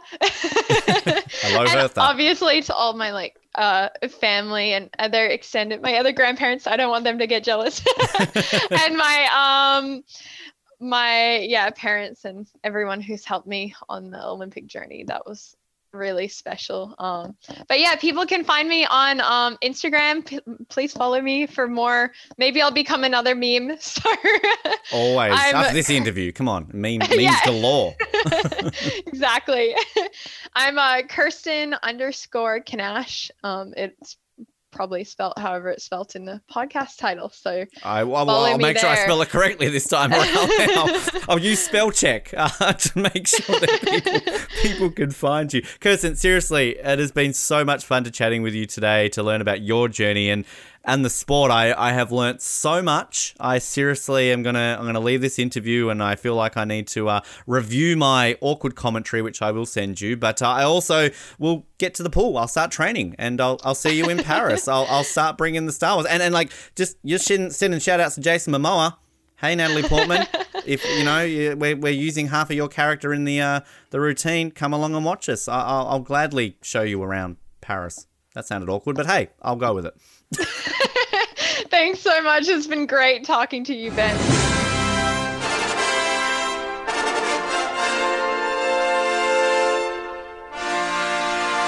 And a massive thanks to Kirsten. They're a lot of fun, and wow, I'm just blown away with just how difficult the sport is and how incredible athletes they all are. Also glad to know that male artistic swimming is a thing. So again, it gives me hope, and I will start practicing my Star Wars routine and be ready for Paris in 2024. So definitely looking forward to that. But big thanks again to Kirsten for her time. As always, we've got plenty of interviews coming your way, plenty of great episodes. The best way to stay up to date with all of them, search Off the Podium on social media. We're on Instagram, we're on Twitter, we're on Facebook, and of course, if you want to subscribe to the show, all good podcasts are found. Search Off the Podium, Apple Podcasts, Spotify, Stitcher, Google Podcast, Amazon Podcast. That's the one I'm trying to think of. iHeartRadio. We're all on all of them. So search for us on there, and leave us some feedback. Leave us a rating. We'd love to hear what you think of the show. So we appreciate you listening. We appreciate you joining us with all these great episodes and learning these great stories from all these great athletes. Big thanks again to Kirsten for tuning in. Big thanks to everybody, well, for joining me, I should say, and big thanks to you for tuning in. That makes sense. See, we learned earlier that she's going to be teaching speech, and the speech pathologist. This is where she's going to help moving forward. We might actually be able to say something proper for once on this show. Thanks to everyone for tuning in. My name is Ben. This is Off the Podium. Special shout out to Jason Momoa, and as always, go left. Turning Japanese, I think I'm turning Japanese. I really think so.